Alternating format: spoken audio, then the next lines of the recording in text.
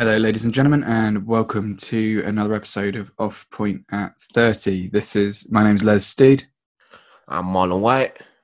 And today's topic is how to turn a negative situation into a positive one. Okay, so as a premise, obviously I'm quite negatively minded. Because I'm always like sulking about something, and obviously I'm quite vulnerable to depression as well. So for me, it's been quite a big struggle sometimes trying to make something that is negative into sort of something that I can be okay about. I was writing an article for a magazine actually earlier today, and it was all about the experience of getting fired and then stuff like that. But we talk a lot about work, so I'll try and move away from work as soon as I can. Yeah. But one of the most negative things I always experience is obviously, and this is one of the reasons we talk about it a lot, is breakups and also losing your job or losing something you really care about. And I think that, you kind of like take that and it's a big thing, and then it takes like 6 or 7 months. And I don't know about you, Marlon, but I tend to just go traveling or, get away, because I tend to save up some money and then I end up blowing all my savings on it.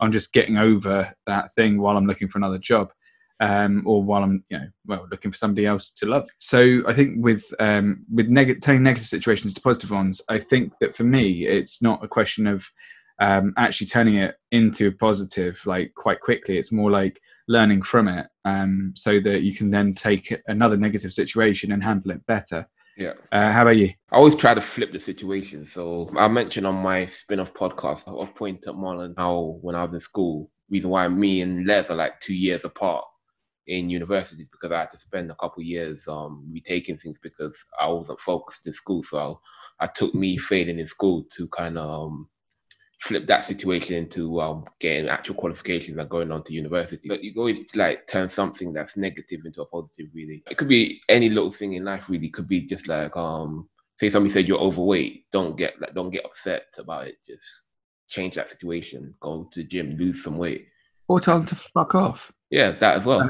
I wish I had a friend of mine who now I think has an eating disorder. I don't know. We don't talk anymore. But she was one of my best friends in life as I was growing up, and I made the mistake of passing on a message from someone who was a bit of a meanie, and this guy dumped her, and she was like, "Why did he dump me?" And the guy said, "You have to tell her." And I was like, well, okay, firstly, you're a cunt, you should tell her. But I was 13, I was dumb, and I told her it was because he thought she was fat. And it did not go well. I would never, ever call anybody fat ever again. But hold on. Before, let me stop you there for a second. Do you, what if somebody was able to take that situation of that negative comment of somebody kind of shaming them for being overweight and flip that to being the healthiest person that they could ever be just because of that comment? They took that negativity and turned it into a strength to kind of like show them like, yeah, look at me. Do you think sometimes that can be like a positive in a negative situation, that you made a lifestyle change just because somebody shamed you? What do you think about that? No, because because this particular person went, in my opinion, probably the wrong way. Her weight became about control. And subsequently she found herself like sort of heading towards a more eating disorder route rather than positive. For me, I've got quite a big belly on me sometimes. Turns out I'm probably allergic to wheat. But so this time 2 years ago, there's a picture of me, actually one of the best weeks of my life. For my birthday, me and my ex went to Venice. And there's this picture of me, and I just look like a big fatty. And I've got like a massive gut, and that's all that anyone commented on. And they weren't wrong. It's a picture. You can tell I definitely wasn't. I wasn't hiding a six pack, that's for sure. And I wasn't puffing out. I probably had just had a couple of beers, and my stomach had just gone. But it has led me now to looking at my diet and also to changing my diet as well. But you got shamed, you said, and people saying stuff about your picture, and now you've made healthy decisions. Let me tell you a quick story. So my uncle was going out with this girl, and she seen me, and I was like, this is right by the time I was playing just after. She seen me just before I played basketball, just while I was playing basketball, so I was quite thin. So I stopped playing basketball around about the age of 19. So I wasn't really doing any sports. I was just kind of chilling. So then she saw me like probably a year or so later from the period when I was playing basketball, keeping in shape, and saw me afterwards. And she goes, "Oh, you've gotten bigger." And she like, "I don't mean taller. I mean like bigger. Like you gained weight." Did you do the hands? Yeah. Yeah, she did the hands. Yeah, I don't mean up. I mean you're getting. Bitch. Yeah. You can't do that unless you're someone's mum or Asian for some reason. Asians just no problem. Yeah. Like they don't hesitate. My kids at school would just come up to me and go, "Mister, you fat." Boom in the stomach. I'm like, you can't hit a kid. You can't hit a kid. You can't hit a kid. You can't hit a kid. So yeah, I stopped playing sports. So I was just eating normally, and I gained weight quite easily. So I didn't really weigh I haven't weighed myself in quite some time. So I'm like, oh, don't do it. It ends in screaming. So that night I went home and got on the scale, and I'm like, oh, I've actually gained about 2-3 stone since playing basketball. What's that in kilos? What was I weighing at the time? So I was probably about 18 stone at the time. Fuck. Yeah, I was about 18 stone at the time. So it's not that crazy for somebody my height, to be honest, 18 stone. But I mean, yeah, I was 18 stone. I can't remember how much that's in kilos. I'm about 16 stone now. So at the time I went on, I lost two stone at the time because of the comment. Yeah. In how long? About 2 months. Just like 2 months. Did you just stop eating or? Well, I went on like a very low fat diet where I just eating 2 meals a day. And just exercising and just lost 2 stone. So based on her comment, I took that and just like I'm gonna lose some weight. The thing when you gain weight, sometimes I think everybody's been through this where you kind of don't really you know it's happened, but you're in denial about it. You're like, it's not that bad. Yeah, definitely. You kind of talk to yourself, oh, I still kind of fit into my clothes, or I can still fit. I might not wear that trousers today, but I can fit into my other trousers fine. Yeah, the one that I found was when I realized that I couldn't fit into any of my shirts, so I started having to use my dad's shirt to go to work, and I put it down to having a hangover, but it wasn't. I wasn't drinking the night before. I had just my gut had just there, and I think it's just probably because I was under a lot of stress at the time as well. But like did you ever? Yeah, I mean, for me, it was when I realized that I couldn't wear my own work shirts. I might have to start buying a new wardrobe. I was like, well, I've got to do something about this. So I promptly did absolutely nothing about it, and just sort of started eating less. Like, coffee for breakfast, that kind of thing, which isn't healthy at all. No. But I have found though, and I don't know if this applies to you as well, but for me, like the person who tells me I'm fat nowadays is usually my mum. Yeah, same. My mum as well. Yeah, mums are brutal. Yeah, mums are brutal. Like, I mean, like you're just sitting there, it's like, oh, it's unconditional. And it's like, but the irony is, I was living at home for 2 years, and in those 2 years, I got fat. All right, and I wasn't cooking for myself as much as she was cooking. And I'm just saying, granted, a lot of it probably was the beer and the wine. Yeah. But I mean, I wasn't that fat in Indonesia, and I wasn't that fat now. And there's this little gap in between which I was living with mummy, and I got fat, and somebody was the first one to sit there poking me in the tummy again. I was like, oh, it's like Asia again. Yeah. So I think there's like the big thing a few years ago about like fat shaming, and I think people are like, oh yeah, it's the worst thing. But what if you save that person's life? Because if they continue on that road, they could die an early death easily, depending on how big they get. And we've all seen those like horror stories of people that are bedbound, can't get out of bed, and the only thing they can do is eat all day long. And what somebody was to, while they had a chance of changing their life, said to them at a reasonable time, like, yeah, mate, you're getting fat. And they felt so ashamed about it, so bad about it, that they went to the gym and changed their life. And don't get me wrong, I don't think people should be humiliated to the point where they don't want to make changes. But I think a little shaming every now and again you can take that negativity and turn it positive.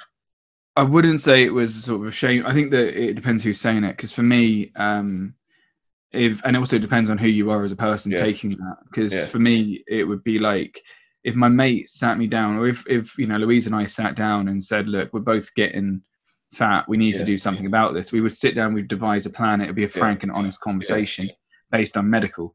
But and I think that if I was to sit there with a good friend of mine and be like, look, mate, the reason that like you're probably struggling a little bit getting up those stairs, and I was a bit worried. I'm a bit worried about you. I've noticed that you've put on a little bit of weight lately, and like, are you okay? If you come out with that attitude of being there to help them and actually having a plan rather than just simply naming them, because I mean, the chances are they probably do know that they're getting a bit tubby. Yeah. But you're going to put them on the defensive if you dress it that way, as opposed to, again, it's this thing that Lou always taught me is, it's us against the problem, not you've got a problem. It's you and I have a problem, and we're going to solve this together. What something like that doesn't work? What like sometimes for some, I think it depends. Some people are different. Some people that they need that, but then sometimes you're like, oh yeah, that person's just lovely. It's a lovely conversation. I can just ignore it. But if somebody really embarrasses you or like says, hey, fat boy or whatever, and kind of really shames you to the point that you want to cry.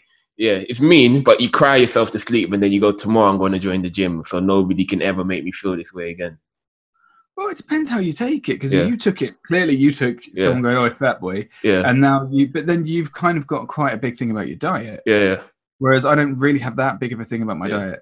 I guess with me as well, I know how to lose weight if I gain it. There's times I have been shamed and I felt embarrassed about it, and I'm like, all right, I'm gonna make a change. I don't like the way I get treated when I have weight on. I don't like the way people treat me. So that's the reason why I keep control of what I eat and everything, just because I don't like the way I get treated when I have weight on. But like the thing is though, that when you were like 13, 14, I remember trying to figure out how to get a six pack. Yeah. Because to me that was like the big tits. You know, I was like, oh, I'm gonna have a six pack, and everyone's gonna go, ooh, whenever I take my top off. It's never happened. Yeah. Sadly. But the reality is that we didn't have that kind of information. Now you can find reliable, good information from a variety of people, and like, whereas before it was sort of like you'd have to go out your way to buy a book about dieting, and that's actually quite a humiliating process. Because you have to go out and find it, and admitting that you have a problem is a huge hurdle. It's the first step in everything. This is another topic I cover on my spin-off podcast, Off Point at Marlon. I'll stop selling yourself. But yeah, which is coming soon to a podcast near you. But anyway, what I was going to say is everybody knows how to lose weight. It's not a secret. It's hard. It's hard work. It's dedication. You're going to be hungry. But everybody knows how to be hungry. Everybody knows how to lose weight. No, it's not a hidden secret.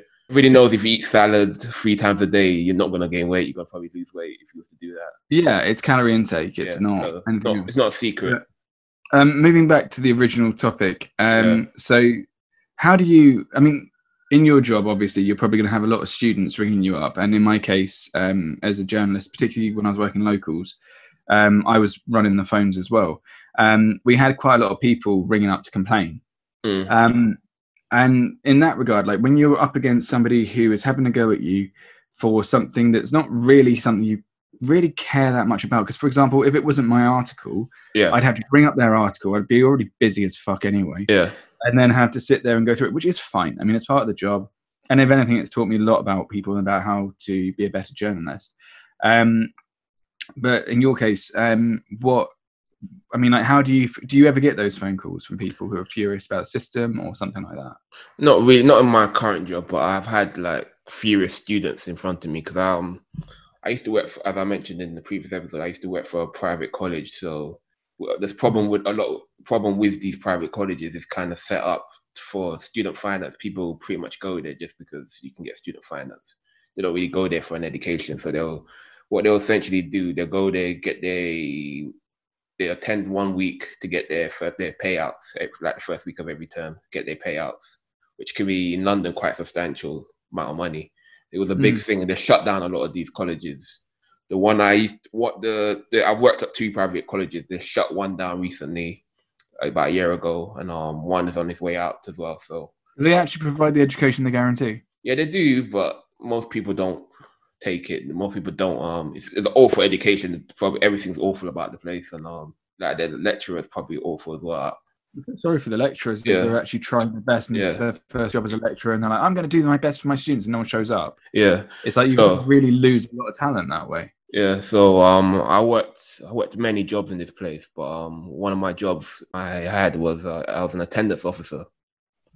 So basically, they would come into my office to make sure their attendance is right, so they can then get their money pretty much. Because obviously, if it says that they haven't attended, they won't get no money. So yeah, I sort of like the first person they come and see. So what happened one time is student finance did some sort of investigation and kind of shut down all of the payments for everybody. And then like on the day when this news came out, all the like senior management pissed off somewhere conveniently.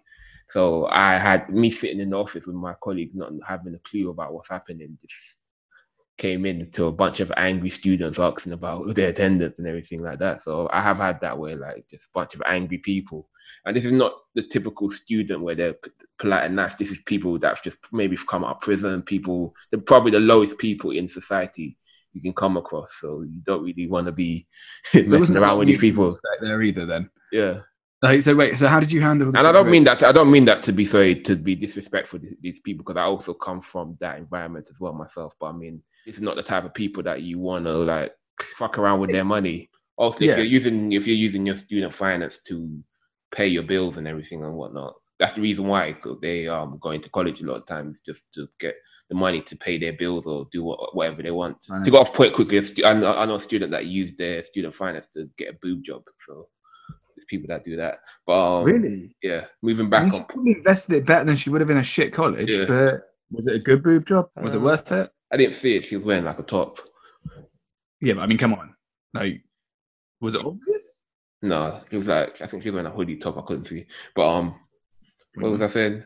Yeah, so dealing with people like that, you just have to be like calm and like sort of collective. Really, you can't meet their aggression with aggression, essentially. See, this is the problem I always have because of the way my brain works.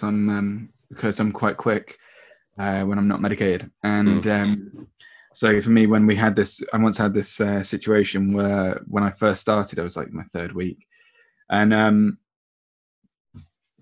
someone rang me up because I was trying to find this taxi rank company and just give them the right of reply. Some people had complained to us about them saying they'd hike their prices, and the taxi, and so I rang up the taxi rank being like, all right guys, I need you to answer to it, otherwise I'm gonna have to put like didn't want to comment, and I've got 3 hours. I was there till 7 p.m. And then this guy, after all the day, rings me up, goes absolutely batshit at me, says that my paper's a rag, I'm a shit journalist, I'm paid too much. I wasn't. I was paid 16 grand. I was like, probably couldn't even afford. He's like, yeah, just because you scum couldn't afford a taxi. I'm like, well, yeah. You don't believe that's probably why you're going to fuck up. And like, he was all like, but then he made all these really valid arguments. He goes, there's been a tax hike that's completely fucked us.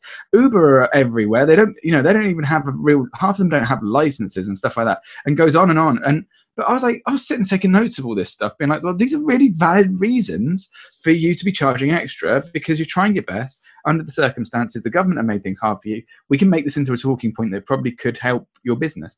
But I got really upset and I stopped breathing because I was like sort of like getting all anxious. I was like, and like the thing I go was, I think you'll, and he goes, yeah, you're not writing that story, you cunt. You're not writing anything.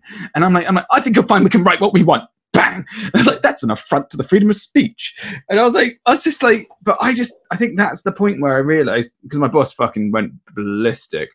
But I think that was one of the points where I realized that that you do have to try and stay calm, which is so hard to do.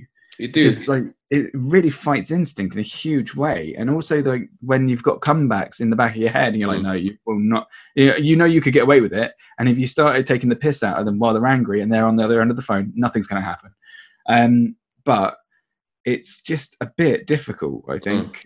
I don't know. I mean, because if I was in your position where you've got hundreds of people, I'd just be like, well, don't commit fraud then. Easy, or, classes start on Monday. See you there. But I mean, what did you do in the end? Did you sort of lock the door and how did you deal with them? Basically, I just had to go through the attendance one by one, kind of just talk to them, really, just kind of try to, because it was a difficult situation because senior management wasn't there and I didn't really know what's going on. So I just kind of trying to let them know this is like, so you can't let them know this is not my fault. This is not me doing this to you. Yeah. This is not, I have no power to do this to you. I'm just here working, doing my job, really. Just you kind of let them know that sort of thing. Yeah, but then you sound like the kind of what we're seeing with the police now, where they're saying, "Oh, orders came from the top, and therefore I did what I was told, which just sounds like no, bullshit. but that's slightly different because I didn't do anything. It's just I just work it. You understand? I didn't put in anything into place, so you need to like. I can only check what's on the system. I didn't put this in the system. And what part of the computer has more authority than I do? Don't you? Yeah. Yeah. Have you ever had internet trolls? Have I had no, not really. Actually, that's actually an amazing thing that I haven't had any internet trolls. Nobody, please don't troll me. Nobody's trolled me. We really are sensitive. I don't know if you got that impression. We're not, but we're doing this for a hobby. Nobody really trolled me. I've barely had any like negative comments about anything, to be honest. For me, have you? I got a death threat the other day. Did you? Yeah, I got my first death threat. Well, third. But for a national, I was quite. I mean, like it's a rite of passage. Some gentleman from I think Virginia. No, not Virginia. Where is it? I don't know. Somewhere in like the arse end of nowhere. There was this body that was found in a golf course, and we don't write our headlines. We write the stories. But one of the headline writers had gotten cheeky and couldn't help himself. It was found on a golf course. It goes in the rough. He wrote something like rough find, and then gave the headline about this girl's body being found with an intact skeleton, which is obviously insensitive as fuck. But also, I mean, you can see where there's the pun to be had. But unfortunately, without reading the what it was about, I guess, and maybe he was one of her neighbours, I don't know. But apparently some gentleman who calls himself a comedian wants to see me swinging from a tree. Apparently there's a list of journalists that he wishes to see swinging from a tree. And I wanted to write back with something like, well, at least one of my puns landed, you fucko. But that's so that's an example of how you can turn something negative into a positive. That means whatever you're doing, you need to keep doing because you've affected somebody so much that they actually got there and wrote something about you. No, I mean, like what I wanted to do from that is that I wanted to write a GoFundMe where if people troll you, then you donate, then you put up the post of their trolling and donate in their name and then it goes to anti-bullying charities. And I just think that's a great idea. I think like anybody that does get trolled is just that you have to think about it's probably somebody that's really unhappy deep down inside of themselves. And they're seeing you doing something that they wish they probably could be doing, or whatever you're doing is moving them so much that they actually took time out their day to write something. That means you're doing something well. In fairness to him, it was insensitive, and it was. He still moved him that much that he wants to kill you. I wouldn't say he wanted to kill me; he just wanted to see me hang off a tree, which I mean, could mean anything really when you think about it. I hope. Plus, I'm not going to go there. I mean, like if I'm going to go to America, I'm going to go somewhere like wherever our fans are from. He'll find you. But I don't want to go. I don't want to go and see that particular gentleman. He's not very high on my list of people I want to talk to. But the rule is like, here's the left tree. Save this spot. Yeah, exactly. It's like, oh, he moved the tree after. Oh crap! Like why are you using wires? But like So with that, it was like. I mean, I'll have fun with the troll, but no, I'm not. But I've learned though, and this came with teaching as well. The best thing to do is to not respond to it. And like every article we write, we end up with, especially in the locals, you end up with comments being like, I think one of my favorite articles that I ever wrote was 101 things that you only know if you lived in Surrey, and it was like, and this idiot wrote underneath 102. The local journalists are crap. What is this trash? Ha ha. And you're just like, oh, why? Like, I mean, clearly this guy had read the whole thing and then he signed in.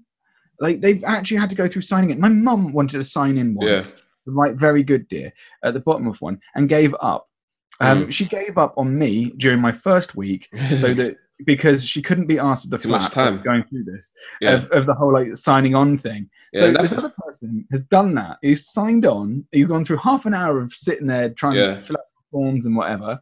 Probably given away his social security number in the process, and just to call me a prick, which is adorable. Good, though. That is good though. So cute. That is so good. That is so good for you because that means you're on the right track in what you're doing. You're moving somebody. We're not trying to be antagonistic. You're not trying to, but whatever positive reaction or negative is all a positive. I think somebody getting online, signing in, writing a long comment how good you are is probably equally as good as somebody getting there writing something as bad that you're a piece of shit. No, it's not. Wait, no, because they're not on my ego wall. My ego wall is filled with people who are like, that was a really nice article. But it's just based on how you're viewing things, basically. You're moving both people, like you're engaging both people. Whatever it is if it's negative or positive, it's still engagement.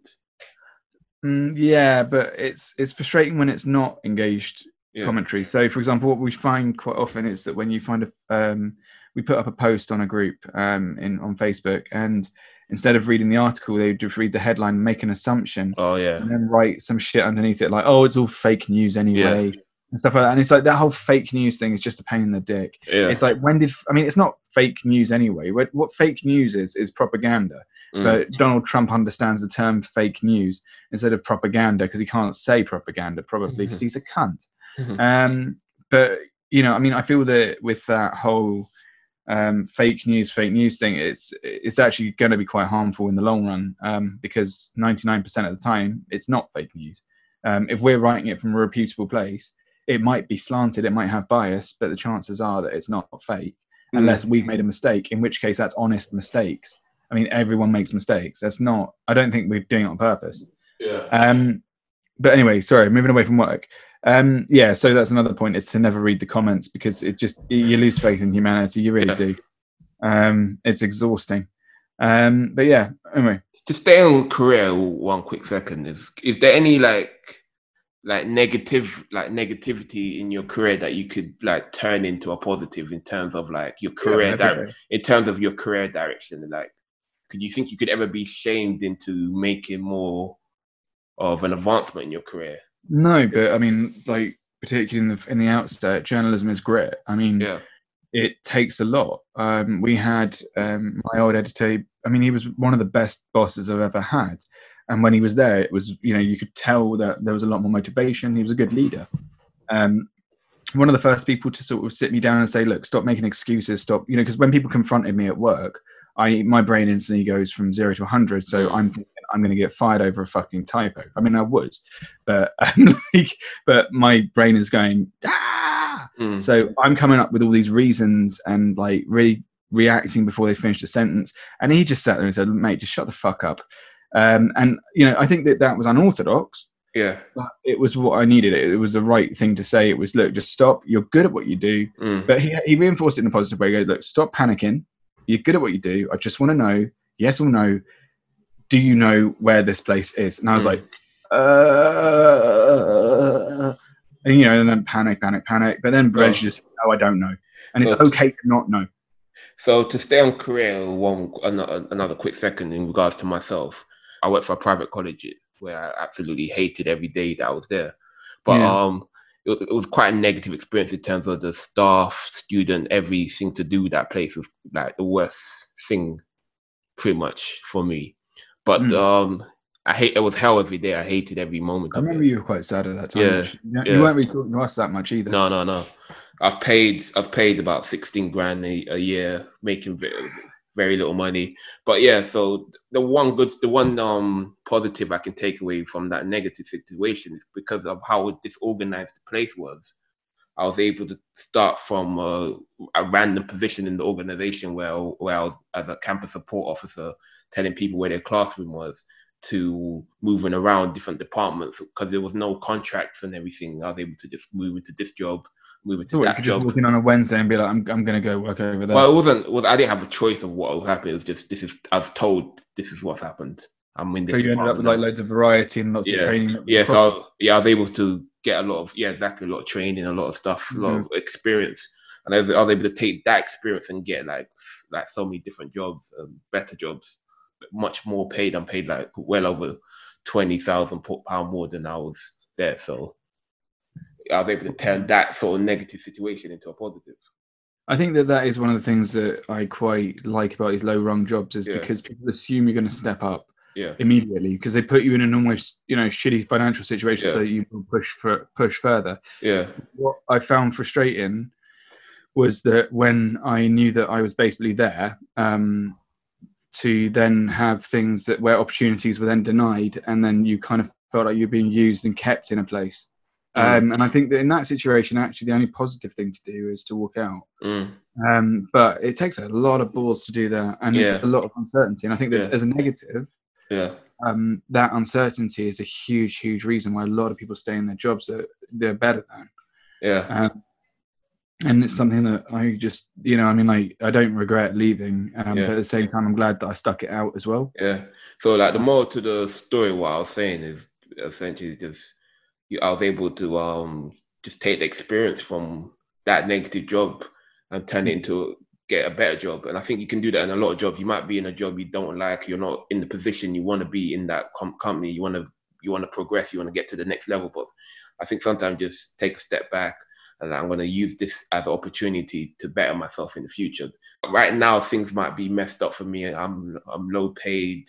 I'm not where I want to be. But use this situation to learn everything you can learn, and eventually be able to take that and turn it into something positive. One of the things that I noted was that it's not just about learning the work per se. It's about learning people as a whole. Yeah. So you can see in that office, usually there'll be somebody who's been there for quite some time. And if you talk to them about what happens, and they'll say something like, well, the situation within the company and how it used to be versus how it is now, and how it's slowly eroded. And then you start to work out what makes a good manager and what makes a bad manager, and also what makes a good worker, and what makes someone who, what makes how you can kind of almost see how you'll end up in some ways. And I find that actually quite a positive thing. It's sad sometimes, but I think that when you're going for, like, to move on to now to, like, job interviews, like, I think you can even take your experience from not getting a job into a positive as well. Yeah, definitely. Because you learn the art of interviewing, and you learn how to do an application. You learn the skill of getting a job. So even if, like, there's a lot of time, there's a lot of time I'm out of. There's a lot of time I'm in a company for a couple of years, and then I'm out of practice of how to get into how to do the whole process, and then it takes me like a couple of tries of different jobs, of applying, going for an interview, practicing my interview technique to actually get the job. But like you can take that. I took that negative and turned it into a positive in terms of, like, I got rejected by a job, but I now got my head back into it. I was nervous in that first job interview, but now I've got another job interview. I'm now calm. I kind of know how to conduct myself. I find the opposite. When I'm nervous, I'll start cracking out jokes and like trying to make everyone in the room laugh. So for me, job interviews actually were quite difficult. Especially when I'm used to being the one who interviews them. But I found myself quite frustrated with the corporate zeitgeist, and I think that's one of the reasons why we started this podcast, was because it was I was at that stage where it had been 9 months of trying really hard and not seeing much out of it. But one of the things that I do find as quite interesting, actually, is the way that people are now able to call companies on their bullshit more. Like there was I think we might have discussed it before, but that whole thing where McDonald's or some fast food chains, particularly in the States, were making people run through this gauntlet in the hopes of maybe being a McDonald's server. Instead of it, and then they kind of try and bump up the job so it becomes sort of a stepping stone job. You can, prestige of flipping burgers, and you kind of, and they really advertise the job beautifully well. But the problem becomes that it's still not a good job necessarily. I mean, it could be. It's all right. I mean, I'm sure they make a bit over there. I mean, I don't know how much McDonald's people make, but enough for them to think that it's okay to stay there. But it's just, I found that going through the process, there were several companies that you start to learn very rapidly are just sucking their own dicks, and that they're actually kind of useless. Because there was this one company, this internet company that I'd never heard of, but the more they talk themselves up, the more you realise they're insignificant. There's this company that was just like a top 500, and like we've got this and this, and we all wear t-shirts, and we've got fucking ping pong balls and shit like that. And I'm like, well, okay, great. What do you fucking do? We provide solutions. Oh, fuck off. I mean, I bet they're all furloughed. I remember I remember when I graduated uni in 2013. So when I graduated, there used to be these jobs that they were advertised as graduate schemes or marketing and sales jobs or whatever sales. So they kind of like saying, oh yeah, it's a grad scheme and you get to start whatever at this level, and it's a good opportunity for you to start up your own sort of business and everything and get good business experience. So I think a lot of graduates used to apply. Why can't they pay you to do that good business experience? So a lot of graduates used to apply for this, and it's always the same setup. So you get there, and it's a big group interview. So you sit in this group interview, and they kind of tell you, yeah, if you do get employed, you expected to sell this much. And then if you sell this much, you get to this, you'll make this money and whatever. It looks really good. It's really high paid. But what you don't know, what you then learn is like what you then learn later on along down the line. And when you get back to the next stage of the interview, that is not a proper job. What it is going door to door, like for the different charities or selling things door to door. That's what pretty much the job is. And there's sales technique. Learn on the job. In other words, here's a box. Fuck off. That's so it's all like commission based. So there's no base salary. So if you don't sell it, you don't get jack shit. Pretty much, you could spend 50 they hours. Push you into doing something, and they get a cut that's bigger than yours, and you get 10% or something. So there was like when I graduated, there was loads of these jobs, and you just like literally just click it. You just click one click, and you send your application, and then they'll contact you, and they're all like. So basically, my first interview there, I didn't say one word. I was in a group interview. I didn't say one word. I sat there and I went home and I got called by the receptionist. It's always like an attractive receptionist calling you. Yeah, they're really hot. Yeah, they're really whatever. John really was really impressed by you. I'm like, really? And he wants you to come in. He wants you to come back in for a one-on-one interview. So I'm like, really? So you go in for I went for the interview, and then they're like, yeah. We want you to start, and you can start Monday. But then I was dating this girl at the time, and she kind of looked into it for me and kind of told me it's all like bullshit. And then I've talked to a few people about it. I realized it's not really a job. So yeah, my point is really there was loads of these jobs coming up, and I used to apply. They're titled different things. Yeah, but they all have the same type of format. So you apply within like an hour, you get contacted for an interview, and it's all kind of labeled the same thing with the same like how to find us and everything, and it's like a really quick interview, so you can sort of tell it's them. But like, it was loads of these on like Total Jobs. And like, as a student, you're desperately applying for every job going, like marketing, business. Well, everyone's doing it now. I mean, like we're all desperately applying for any jobs. I think I undersold myself massively after my last job, but so I didn't. I'm not sure if it's still happening at the moment, but my point was that. You get to the interview, you have a suspicion that it's one of these bullshit jobs, but because you're desperate to try and find a job, you go to the interview anyway, and you're like, oh, you get there and it's the same format, and you're like, oh, this is complete bullshit. I wasted my time coming in. But then what I did in that situation, I'm like, okay, I'm going to practice how to interview. So although I'm not going to work here or do this like door-to-door job, it's complete bullshit, but I'm kind of like, I'm going to work on my interview technique and everything, so I can, when I do get a proper interview, I know how to do it. I had like loads of these, like probably over 10 of these, and it kept like, The worst one I had though was in Brixton. The last one I went to. It's always multiple people interviewing for the job, so it'd be you and somebody else, or you and a group of people. Yeah, they want you to compete. Psychology. So the last time I went, it was in Brixton, and I was with this guy, with me and him, and there was this guy interviewing us. And it was just the weirdest thing ever. So we've gone into for this interview, and me and this other guy sat there talking, and this guy just is on his phone on WhatsApp, just like texting and whatnot. And then he just gets up mid-interview, he goes, oh, where's my keys? Walks out the room.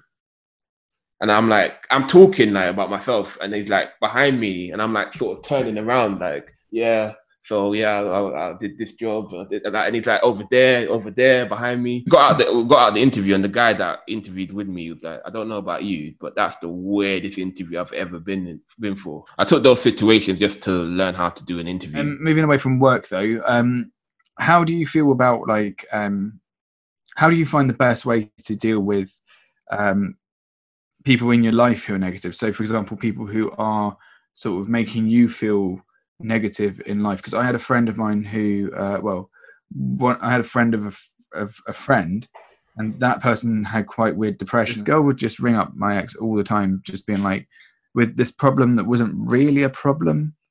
I think that some guy jilted her, but it took 3 months of her ringing up for an hour and a half just to go over and over and over it. And by the end of it, my ex was just like, I don't give a fuck. You know, and it was exhausting her. But it had a very negative impact on my ex. It had a negative impact on that. And then, of course, you know, like we were having our own problems at the time. And so, you know, so it really wore down on her psychology. And I just think that it wasn't the friend's fault. And it wasn't my ex's fault at all. It had nothing to do with either of them, really. But I mean, I'm just thinking about how to deal with trying to cheer someone up when they're not in a place where they can be cheered up. When you have that sort of negative mindset in yourself, and that kind of negativity breathes, you know, like, and it brings you down as well. What you want to talk about, you want to talk about why you're sad because you want to fix it. Yeah. And I find this whenever I have major traumas to be quite typical of me as well, is that I will obsess over a negative as opposed to obsessing over, and the positive just kind of bounce off. It's like, you know, for example, if you said that, I don't know, let's say you said that I was a prick, I would probably notice it more than if you said that I was lovely. You know what? I think that's what we do as human beings, to be honest. I think we do focus more on the negative than the positive. Me and my missus do it sometimes because we'd be like, I wish I could get promoted. I wish I could get this. And I wish that you kind of focus on what you don't have. And I'm thinking, it kind of dawned on me the other day. I'm like, we've both been in our jobs for about under 2 years.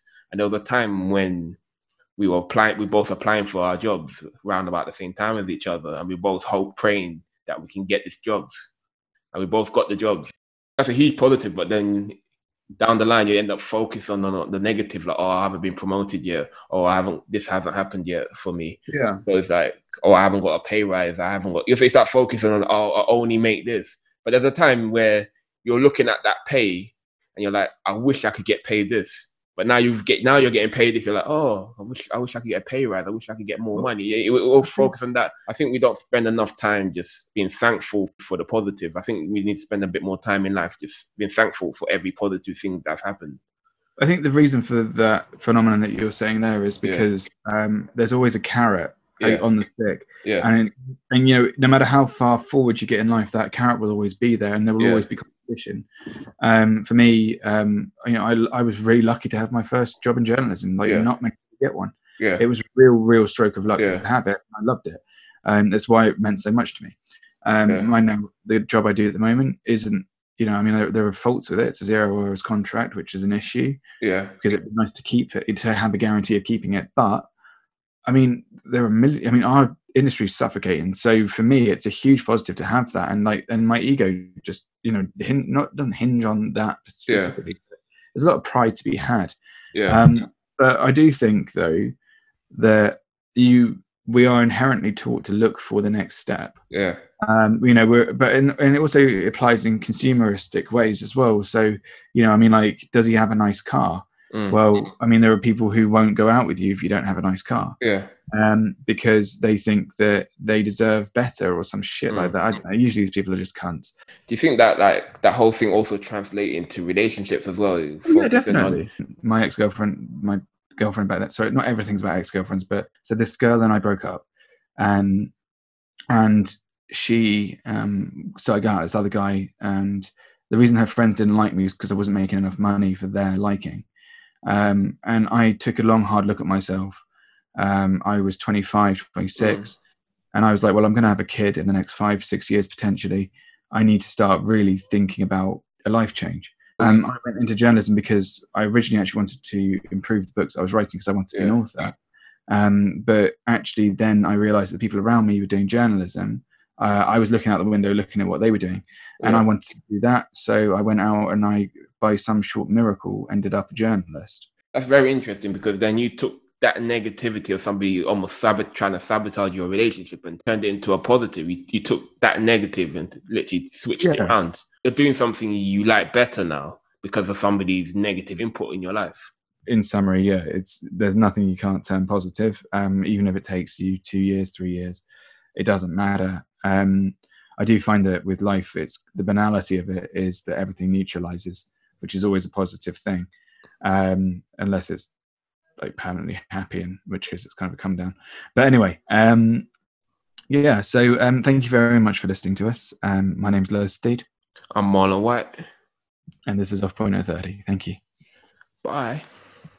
Bye.